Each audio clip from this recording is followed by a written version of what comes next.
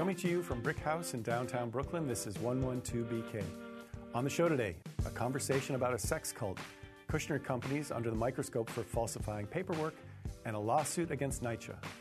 Hi, welcome to the show. I'm Ross Tuttle, filling in for Ashley Ford, who has finally recovered from the flu, but now she's got the travel bug. I mean, she's returning from LA, where she was chilling, enjoying the sun, and talking to authors at the LA Times Festival of Books. Hope she's having fun, but we expect her back tomorrow. Hear that, Ashley? Tomorrow. We'll see you then. I'm excited. Okay, in the meantime, you may have heard late last week a bit of unexpected news. Smallville actress Allison Mack was arrested in Brooklyn on charges of sex trafficking in connection to a so-called cult which recruited women to what was ostensibly a mentoring program, only for them to be used as sex slaves by the leader, Keith Raniere, who was known by the name Vanguard. That's right, this is not a science fiction movie. Another allegation is that the women were branded with Raniere and Mack's initials, as in branded like cattle, although I think they used a laser. And when we first reported on Raniere's arrest last month, we only knew to refer to the organization by its initials, NXIVM, but we now know it's pronounced NXIVM. And thanks to a whistleblower, a former publicist for the group, we also know the group is now headquartered in Brooklyn. Uh-oh. We have that whistleblower on the phone to help us understand what the heck is going on. Frank Parlato Jr., thanks for joining us. Thank you for having me. So Frank, may I call you Frank? Of course. So this is I don't want to trivialize it, but this is a crazy story. I mean, we're hearing things like sex slave cult, slave master, people being branded and brainwashed. It's like Jim Jones back from the dead. Can you tell me about NXIVM and where it kind of, it's in brief. I mean, we don't have a lot of time, but just tell me briefly about NXIVM, and has it always been a cult?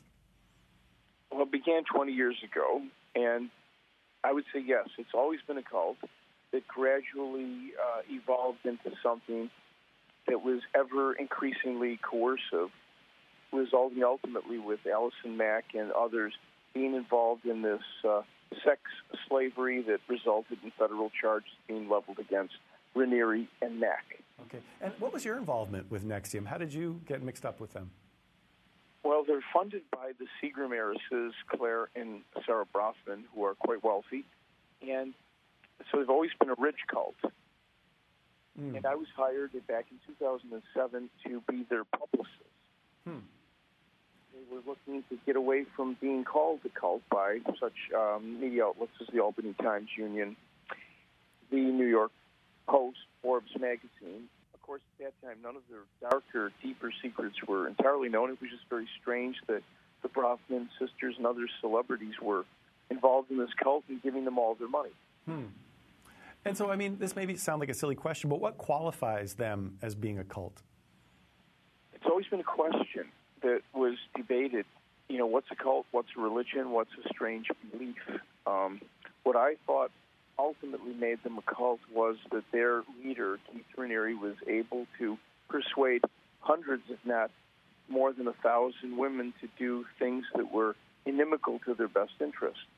To hurt themselves, to take 500-calorie to 800-calorie diets and make that their lifestyle, to sleep only a couple hours a night, and to get ultimately branded with Raniere and Mack's initials on their pubic area. Wow. And so when did you decide to speak out? Well, I began speaking out when I found out that Raniere had stolen more than $100 million from Brosnan.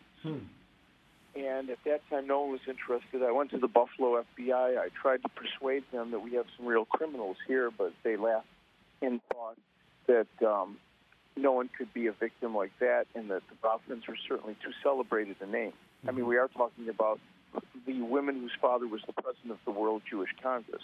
And ultimately, in 2017, I uncovered the branding part of it. I was told about this, and I reported it in my capacity as a journalist, and I broke the story. And shortly thereafter, other media followed, and it became a worldwide story once the FBI in New York City took up the case and ultimately arrested Raniere and then Allison Mack. And so, I mean, these allegations are pretty explosive. I mean, so much of the evidence is coming from you and from the FBI's investigation, or were you the source of most of the evidence in this case, or what's going to prove to be the evidence in the trials going forward? Well, I was the first source, and you can say the primary source. But I got my source from escaped slaves.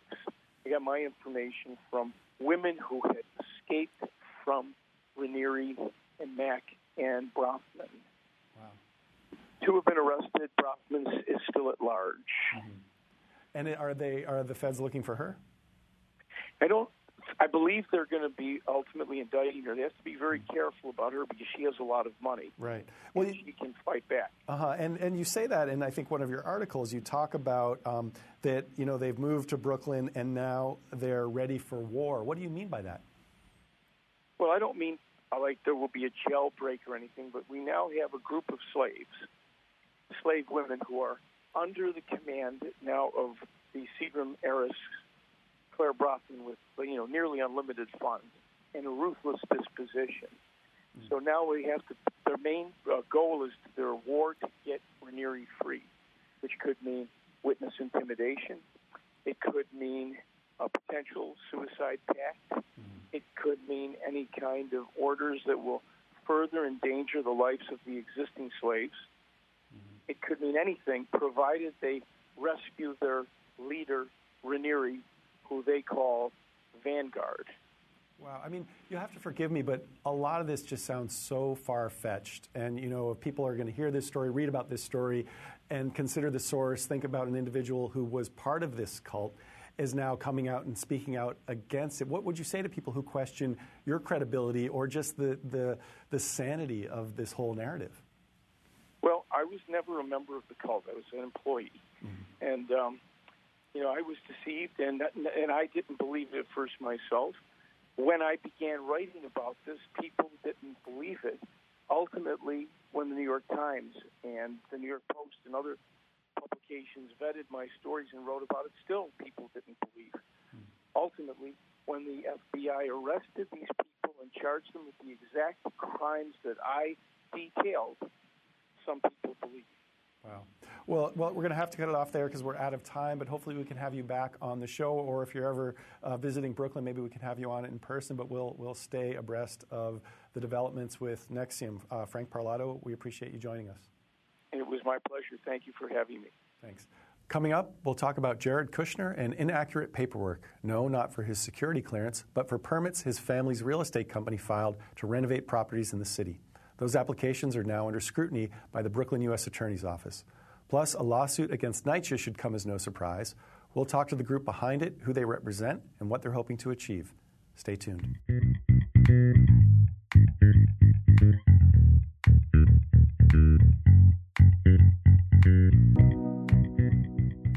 News broke last week that the Brooklyn U.S. Attorney's Office subpoenaed Kushner Companies, the real estate group once run by the president's son-in-law, Jared Kushner.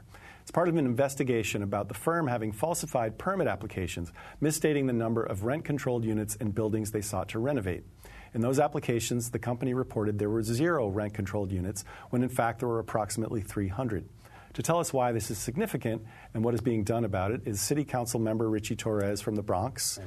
He initiated an investigation into Kushner Company's handling of the paperwork. Welcome back to 112BK. Honored to be here. And Aaron Carr, Executive Director of Housing Rights Initiative, which discovered the discrepancies. Thanks for joining us. Thanks for having me. So, Aaron, what led you to review the documents in the first place? So Housing Rights Initiative, in partnership with Councilmember Torres' office, uncovered that Kushner Companies falsified over 80 work permit applications with the government in an attempt to remove apartments from rent stabilization. And our organization has been receiving complaints from Kushner Companies tenants for quite a while now. As we all know, we're in the midst of an affordable housing crisis. Rent stabilization is designed to set limits on how much landlords can charge in rent. However, in an attempt to circumvent those laws and remove a lot of these apartments from rent stabilization, Kushner Companies appears to have deliberately used invasive and illegal construction practices to push tenants out of their apartments. And to hide what it was doing from the government, it was falsifying these permit applications stating that none of the units in these buildings were rent stabilized when hundreds of the units were rent stabilized. So over time, a lot of these units are being removed from rent stabilization. This does not appear to be an accident. This appears to be a window into a predatory business model. Well, I want to get back to that in a second, whether it's an accident or not an accident and whether it was intentional. But there are safeguards in place, right, when you talk about affordable units or rent-stabilized units that are in a building that is being renovated, right?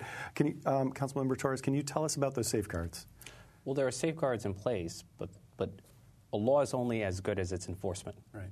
And I think the scandal here is not only deception on the part of Kushner companies, the scandal here is dysfunction on the part of city government, is that most of the information that we came to obtain is publicly available. Right? You have the property tax records from the Department of Finance, you have the building permits from the Department of Buildings, and we came to discover that the right hand did not know what the left hand was doing, that Kushner companies would tell DHCR and the Department of Finance that it had rent-regulated units in its buildings, and then would tell the Department of Buildings that it had no rent-regulated units in those very same buildings. And there was no collaboration, no information sharing between those two arms of city agencies. And so he was allowed to mislead the government with impunity, and it went largely unnoticed. And why is he doing that? I mean, what advantage do they gain if they are not accurately reporting the number of rent-stabilized units? There's less enforcement, or there's less oversight into the building practices? That's it. Yeah, it's an oversight issue. And that's why this question exists, because tenant harassment runs rampant in New York City. There's a huge money motive to remove apartments from rent stabilization. And they bought 3 Queens buildings in 2015 for about $40 million. And then they sold it 2 years later after getting most of these units out of the rent stabilization rolls for a $20 million gross profit, $60 million. So this is a lucrative business model. And when you're checking the no box on the rent stabilization question, it makes it easier to avoid the enforcement system. And when you talk about that no box, we have a sample of one of these documents that was filed, and it seems, you look down, it's on the last page where it asks you the site of the building to be altered or demolished, or the site of a new building to be constructed, contains occupied housing accommodations subject to the rent control or rent stabilization under Chapter 3 and 4 of Title 26 of the New York City Administrative Code. And there's a column either for yes or no, and this is, I guess, a sample of one that they submitted, and it's clearly marked X. What was their explanation for how this happened? They say that it was a third party.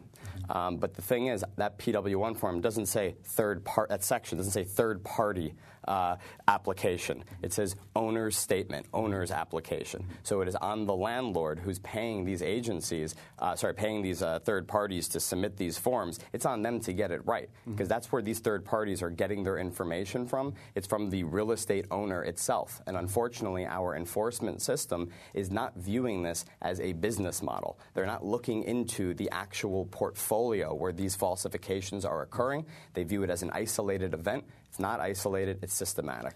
Kushner Companies said that it was a typographical error. If there was only one falsified permit, then you could easily explain it away as a typographical error. But when you have more than 80 falsified permits across 34 properties in the span of 4 years, what you have is a pattern and practice of lying to the city of New York, and there should be consequences. Well, I want to talk about those consequences in a second. What time frame are we talking about here? And did this align when Jared Kushner was actually CEO of Kushner Companies? Yes, it's been happening. It was a 4-year period. So for the past 4 years, across about 34 buildings, they've been filing these false permit applications. If this was just happened on 1 month and it was just a few of them, fine. But 4 years, 80 falsified permit applications across 34 buildings, totally systemic. And I don't want to, make light here, but a lot has been said of Jared Kushner's ability to fill out questionnaires. We know that he had some difficulty doing it on his security clearance form. We know that he misassigned his gender in his voter registration. Maybe there was one other instance where he got something wrong. I think you were saying there was another time where he filled out something, or his company filled out something inaccurately. that gives you a sort of a window into this kind of practice. Yeah, it definitely seems to be a pattern of practice. In our organization, Housing Rights Initiative, even before the whole building permit issue came to light, we orchestrated 2 class action lawsuits in 2 Brooklyn buildings that he owns, where it appears Kushner Companies illegally removed dozens of units from these buildings. So this pattern of practice just keeps manifesting itself across time and over time and across buildings. And Councilmember Torres, you're talking about accountability. What is your investigation seeking to do? Well, look, I think our joint investigation will culminate, in legislative recommendations. So what solutions can we put forward to foster greater communication and coordination across city government, particularly between the Department of Finance and the Department of Buildings? But there is a possibility that if we find evidence of criminal behavior, we would make a referral for criminal prosecution, either through the Attorney General or the District Attorney. But I want to be careful not to prejudge the outcome of the investigation. And it's worth noting that we're not focusing narrowly on Kushner Companies. We're investigating the prevalence of falsified building permits in the real estate industry writ large. Right. That is a question I was going to ask you, because I wonder, is this and are Kushner's properties getting increased scrutiny because of who he is? We talk, Michael Cohen is being, his office is being, entered by the FBI looking for, misdeeds and papers and things like that. And they claim, well, it's just because he's the president's lawyer or fixer. Yes and no. I mean, it's certainly the case that Kushner Companies is a poster child for a much more pervasive problem. But we have reason to suspect that he's a particularly egregious actor. And, at a time when there's a crisis of confidence in government and cynicism about government, it's important to send the message that no one is above the law, not even the son-in-law of the President of the United States. Sure. Sorry, go ahead. And I'll say this. I mean, at the end of the day, we can't just focus on the symptom, right? Because then we'll never find a cure. Kushner is not the problem, so to speak, and neither are the landlords or real estate. At the end of the day, this is an enforcement problem, this is a legislative problem, and this is a campaign finance problem. Real estate is always going to do what's in their own interest, but it's our government's responsibility to do what's in the public's best interest, and this is what we are paying them to do. Our tax dollars are going to this. They're supposed to be enforcing our rights, and it's on the city agencies to systematically look into this problem and resolve it across the board. And so I understand what you're saying about that and about oversight issues. This, though, oftentimes we're concerned about loopholes and how people can exploit loopholes, and it's government's job to kind of tighten those loopholes and make sure you can't jump through them. This isn't a loophole, though, that they're exploiting here. There's no room for ambiguity. It's a yes or no question. Either you have rent-regulated units or you don't. Either your units are occupied or you don't. And construction safety is most critical when the units are both occupied and rent-regulated. I mean, the problem with falsifying building permits is not a failure of paperwork. Right? You are playing Russian roulette with the affordability of rent-regulated units, which is increasingly precarious, and with the safety of residents who are living in these units during construction. I call it the weaponization of construction. It's the use of construction as a weapon for harassing tenants out of their apartment and deregulating units out of existence. Right, so this is a practice that maybe a lot of New Yorkers are probably aware of, maybe a lot aren't. But can you talk about that, Aaron, and some of the calls you were getting, some of the complaints you were getting from some people that you work with about their concerns, what was happening, what were they saying to you about how they were being harassed? They were going through a construction apocalypse. You have to actually be there to really understand the magnitude of what they've been doing. But we're talking about not just a lack of heat, but just rampant and consistent construction practices that causes dust, that causes rats, to infest the buildings, serious stuff that's been driving out tenants. And I want to be very clear about this. Construction accident is not just this mild or annoying condition. It is a form of psychological and physical torture. Why, in the midst of an affordable housing crisis, would so many of Kushner's tenants just been willing to give up their affordability and leave their buildings? You have to create a situation that is so intolerable and so impossible to deal with that you're willing to just give up the most valuable thing that you can have. And that was happening. A lot of these tenants were fleeing. Yes, and the complaint data reflects that. If you look at, as a matter of public record, hundreds of complaints about the same thing over and over and over again. So that's what we mean by looking into patterns. I should say we called Kushner Companies today just to get a comment from them about this subject, and they said we have no further comment, and reflecting what they've said in the press, again, that this was a third-party mistake, and it's an ongoing investigation. Because the owner is required to sign the PW1 form. Mm-hmm. You're signing a legal instrument under the penalty of perjury. Right. So when you falsify the instrument, you cannot shift responsibility to someone else. You have to take accountability. And the third party is getting this information from the landlord who's paying them. Right. Well, we'll have to leave it there. It would be great to have you guys back as this case progresses through the system. Councilmember Torres and Aaron Carr from Housing Rights Initiative, thank you so much.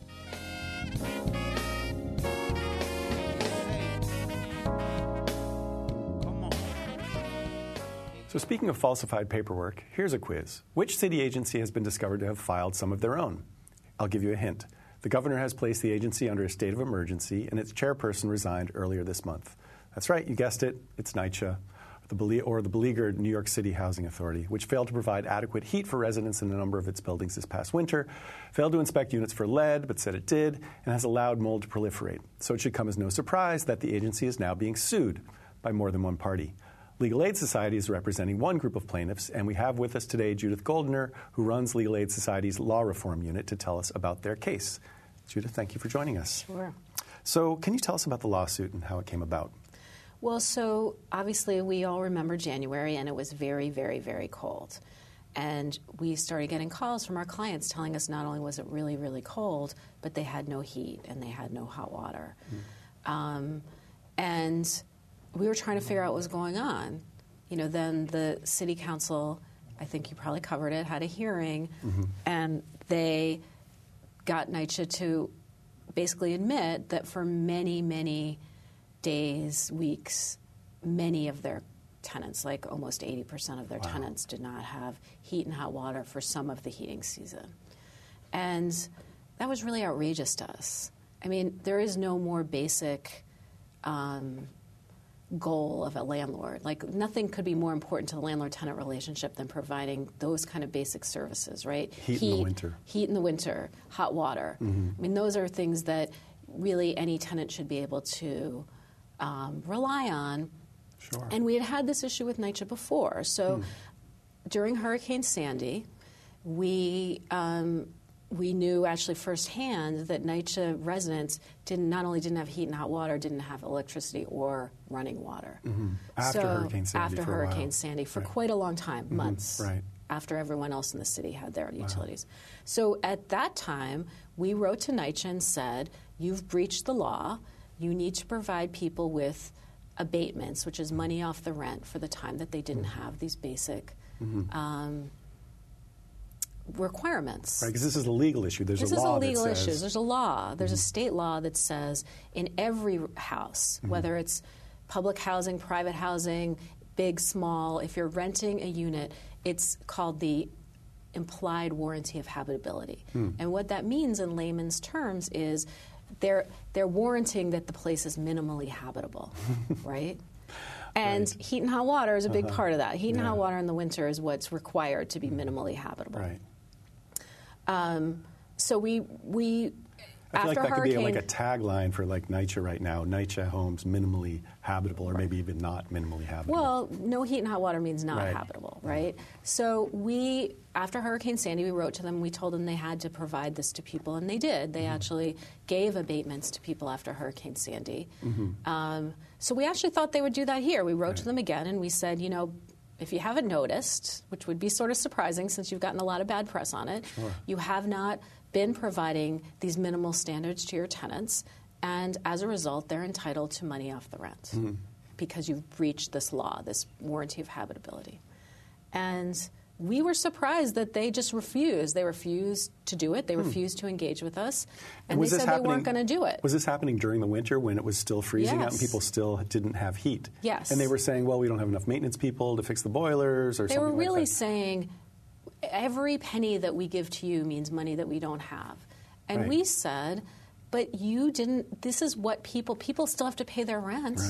So you're required to provide people with money off the rent when you don't do your part of the bargain, right? Like the tenant's part of the bargain is to pay the rent, and your part of the bargain is to deliver this basic level of services. Well, it's interesting. It's a complicated thing, right? Because NYCHA is saying we're chronically underfunded. We need this money to be able to operate. We need to hire the requisite number of people to fix the boilers.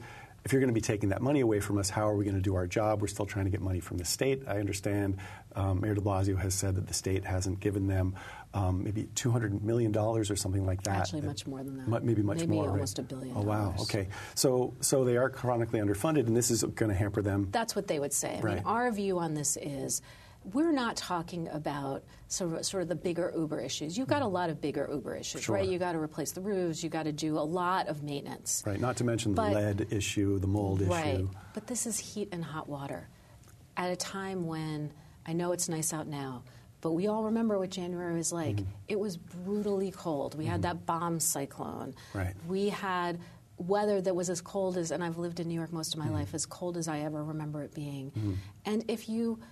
And they, remember, did nothing to mitigate this, right? So one of our plaintiffs in our lawsuit talked about how they parked a school bus outside her building and called it the warming bus. Oh, my God. So that you could sit in a school bus. Which are not really even that warm. No, not that warm, like and they don't have any glass. bathrooms. I mean, again, I said to them, even at the time, why aren't you at least getting, like, the community centers, space heaters, mobile boilers, something so that people can get warm. Right. Remember, these are places there was nowhere for people to get warm. They didn't have setup for places for people to get warm. They didn't arrange for other places for people to shower. Imagine having your kids having to go to school and they can't bathe in the morning. God. Yeah. You can't get them, you can't get the water warm. It's freezing cold in your house. You're trying to heat your house with this. One of our plaintiffs told us how she tried to heat. First, she tried to run space heaters, and it kept on blowing the fuses. Right. She tried to, use her stove, and it kept on going. The carbon monoxide detector kept on going off, so she knew it wasn't safe to do that. She and her 3 kids and her husband all had to sleep in the same bed so they wouldn't freeze. I mean, this is not reasonable. It's not, and what we learned from the city council hearings is that NYCHA just hadn't bothered filling the boiler positions. So they didn't have people, literally people on staff to fix the boilers. But let's go back to how, their claim we just don't have a lot of money. This is a $1 billion agency. You want to hire some people to get the boilers fixed, you can do that. And if you can't do that, then call the City of New York and get them to fix the boilers. There is just no justification for letting people go weeks without heat and hot water. You cannot justify that. So would you say this is a management issue? I mean, so the money is there, arguably. Why isn't this getting done? What was the problem? I mean, look, I agree. They have old boilers. They have other problems. But the bottom line was they didn't deal with the fact that they knew they had about a third less boiler people than they should have had, and they didn't make sure they were hired, and they must have prioritized doing something else. And you just can't prioritize people not having heat and hot water. Right. So we only have a little bit of time left. So if you can tell me kind of the schedule or the timeline of the case and what the remedies will be if you guys are successful and how this is going to proceed. So we recently filed. We don't have a judge yet. But we're planning on trying to go before the judge shortly to make sure that the judge understands what the issues are.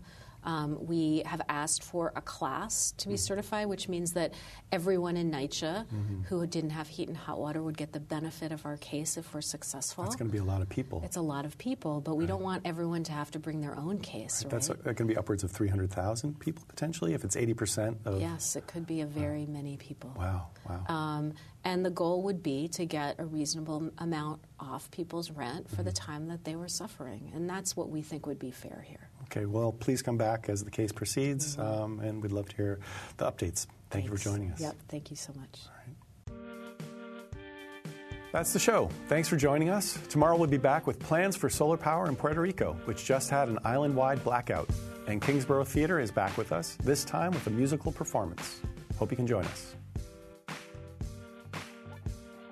112BK is hosted by me, Ashley C. Ford, and is written and produced by Ross Tuttle.